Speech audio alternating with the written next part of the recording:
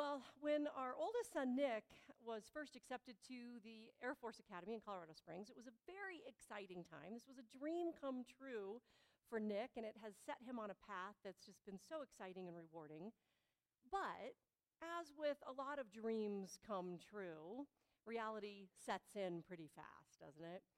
College life at a military academy, for example, is a lot different than college life anywhere else. It's hard. Where are my military folks around here? You know, right? We've got a few who are in the military academies right now. It is not easy. It is a different world. So while balancing academics and physical fitness and military performance, social expectations, getting those corners tight on the edges of the bed, you can imagine that Nick developed a little bit of his own personal philosophy on how to get through this time. So one night he was on the phone with my husband Tim and me, and we were having a conversation about it, and he said, I can't be perfect at every single thing, every single day, day in and day out. I just know I can't. And so he said, I'm balancing it all by just shooting for the bare minimum of excellence.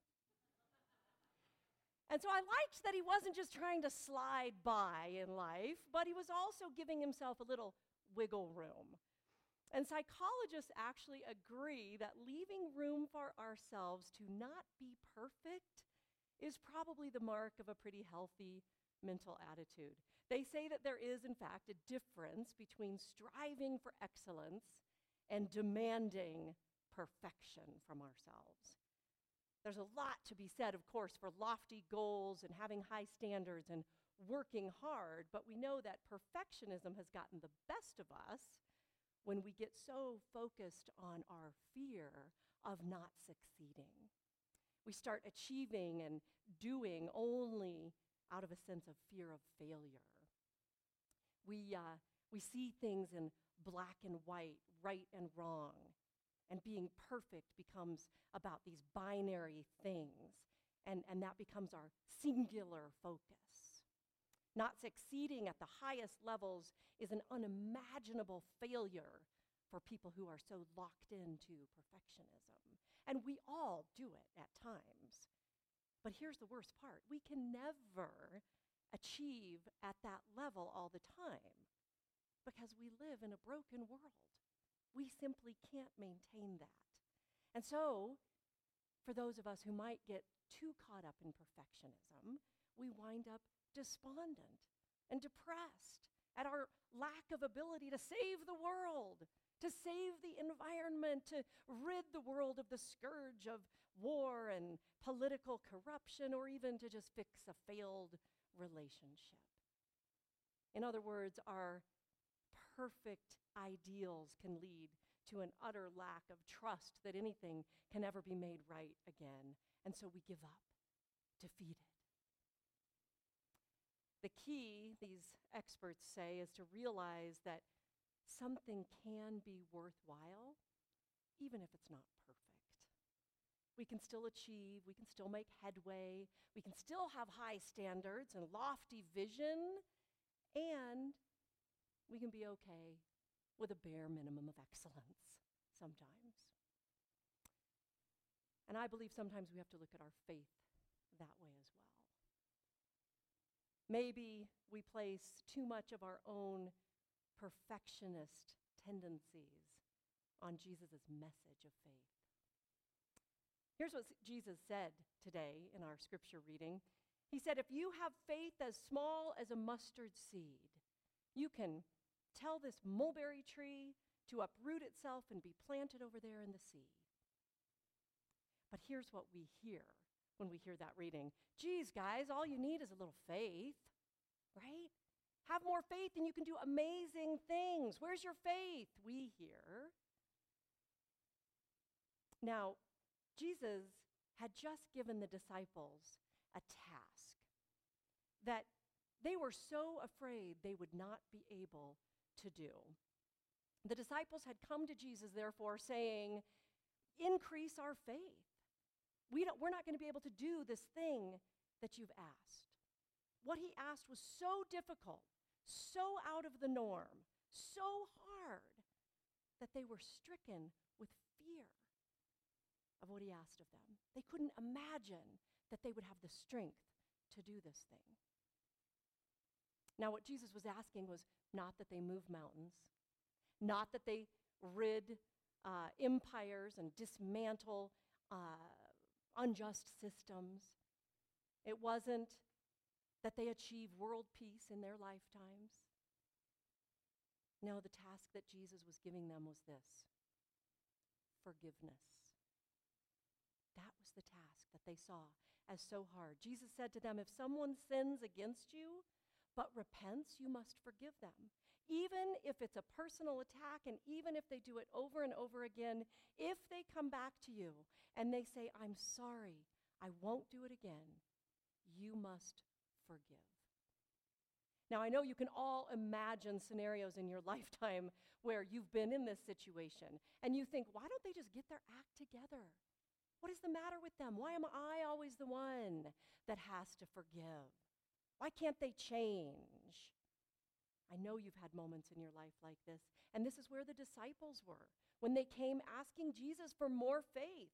They hear him saying this about forgiving over and over again, and this is on top of all the other hard teachings that Jesus has been sharing throughout Scripture.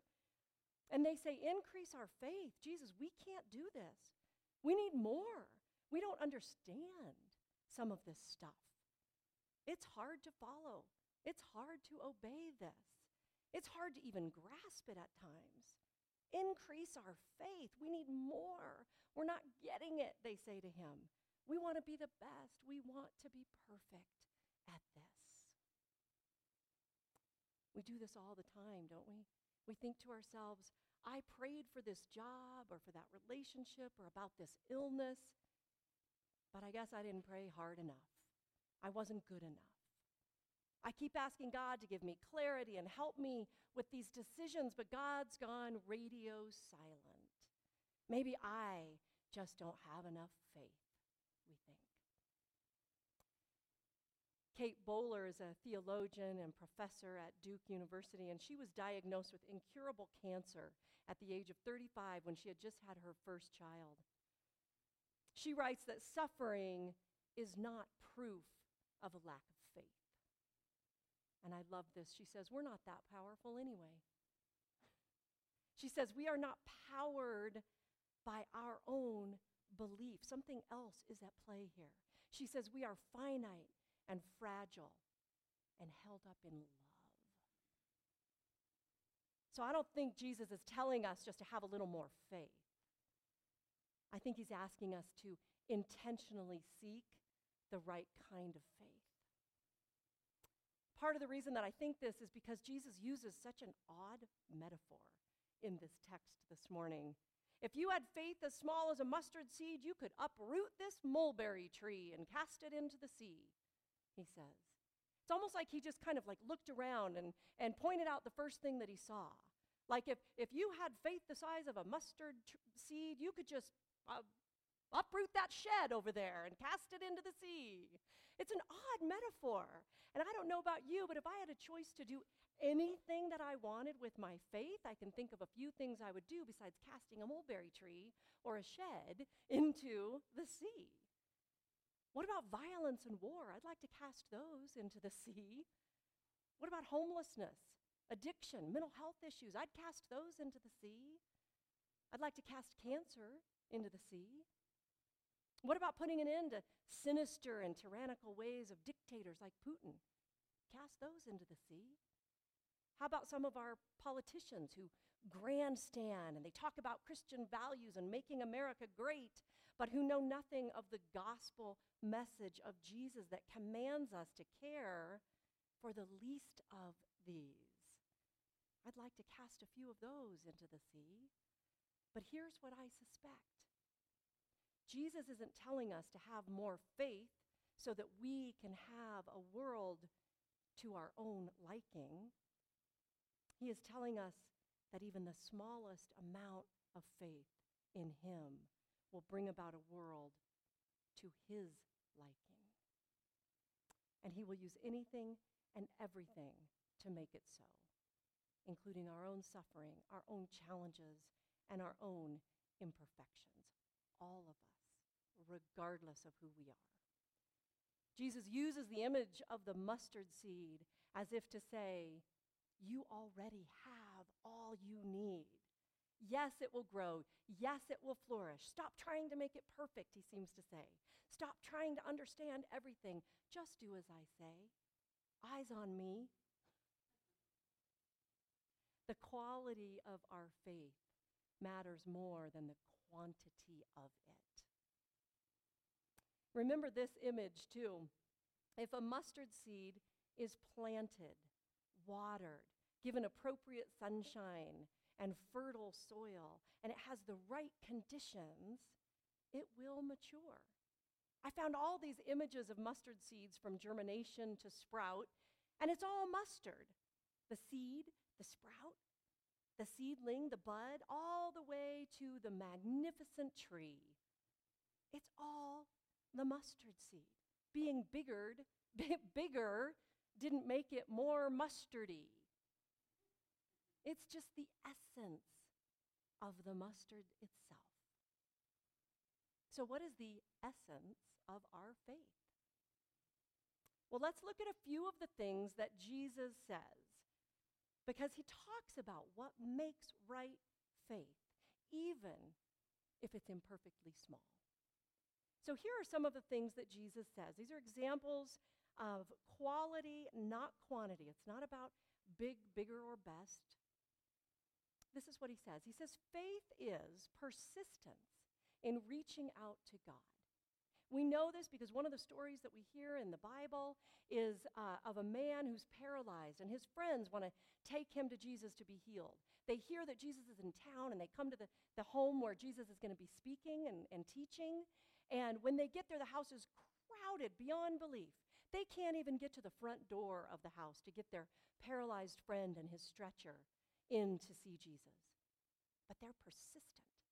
So they go around to the back, up to the top, and they cut a hole through the roof itself and lower their friend down to the feet of Jesus. That's persistence in reaching out to God. The other thing that Jesus tells us faith is trusting in God's power and authority. We hear a story of the centurion. A centurion was a Roman leader. They demanded power and authority in their time. But this one centurion had a servant that worked for him who was dying. In other places in Scripture, they call this person his son. They had a close relationship, and the centurion was devastated. He knew that Jesus was there, nearby, so he sent people to bring Jesus to his home to heal this servant. But then as Jesus got near to his home, he called him off, and he said, you know what? Jesus, don't come. I am not worthy that you come under my roof, but only say the word, and my servant will be healed. And then he went on to say to Jesus, I know what it's like to have authority. I tell people to come, and they come. I tell people to go, and they go. All you have to do with your authority is say the word, and he will be healed. That is faith. By the way, those are the words that our brothers and sisters in the Catholic Church speak every time they receive communion. They say, Lord, I'm not worthy that you would come under my roof, but only say the word, and I shall be healed. I love knowing why we do what we do in our liturgy. So faith is trusting in God's power and authority above all other powers and authorities. Faith is also responding to God's grace and forgiveness with love. You may remember the story of Jesus going to dinner at some religious leaders' homes, and they're at home, and there was a woman there who was a known sinner, which you have to love, because aren't we all? But she was there with Jesus, and she began anointing him, anointing his feet with her tears, because he said she is forgiven of all that she has committed in sin. She is forgiven. And her reaction, her response to that was weeping with gratitude and anointing Jesus in gratitude. So responding to God's grace and forgiveness with love. Faith is also not letting fear get the upper hand. We may remember the story of Jesus being in a boat with his friends, and a storm came up on the sea. And the friends started waking Jesus up, who for some odd reason was able to sleep through the entire catastrophe. And they said, Jesus, we're dying. We're perishing here. And he said, no, you're not. And Jesus calmed the seas. We can't let fear get the upper hand when we know that Jesus is with us always. Faith is also taking risks that challenge the status quo. One of my other favorite stories is of a woman who had a bleeding disorder. She was hemorrhaging for 12 years. Now, in those days, women couldn't even be in public. They couldn't even go out when they were menstruating. So bleeding for 12 years meant she was racked with isolation and emptiness and loneliness. She heard Jesus was in the neighborhood, and she said, if I can just get close to him, I'll be healed. So she took a risk.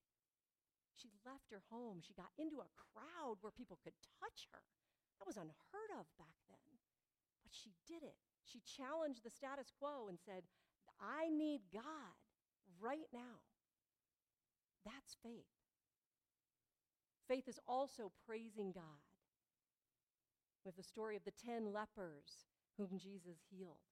He sent them off to be healed in the waters and then to go report to the priest for a blessing. Every single one of them was healed of leprosy, but only one came back. And he came back praising God and thanking Jesus for what he had done for him. Faith remembers God in gratitude. Faith is also having confidence in God's desire for justice. There's a story of a widow who went to a judge saying, I need help. I need help with this case that has come against me. And the judge ignored and ignored and ignored, and the woman persisted and persisted and persisted because she knew that God wants justice in this world. And she got what she wanted. She got what she had coming to her. Faith is also asking for what we need. There's a story of a blind man who, again, heard Jesus was nearby. And when he couldn't see Jesus, but of course when he heard him nearby, he said, Jesus, have mercy on me. And Jesus turned to him and said, what is it that you want? What do you want me to do? And the man said, I want my sight back. Be ready to ask God for what you need. Be specific about what you need. Our faith encourages us to ask for that. And finally, faith is knowing that we don't know it all. None of us does. Faith requires humility. It requires a little wiggle room for us to not be perfect. We're not going to get it right all the time. The disciples didn't get it right all the time. We hear messages like when Jesus was trying to explain to them that he needed to leave, that he was going somewhere they couldn't go. They said, Jesus, we don't understand. The scripture says they understood nothing. Another time, Jesus said to Peter, do you still not understand what I've been trying to tell you? The disciples weren't perfect, neither are we. Knowing that we don't know it all allows us to be flexible.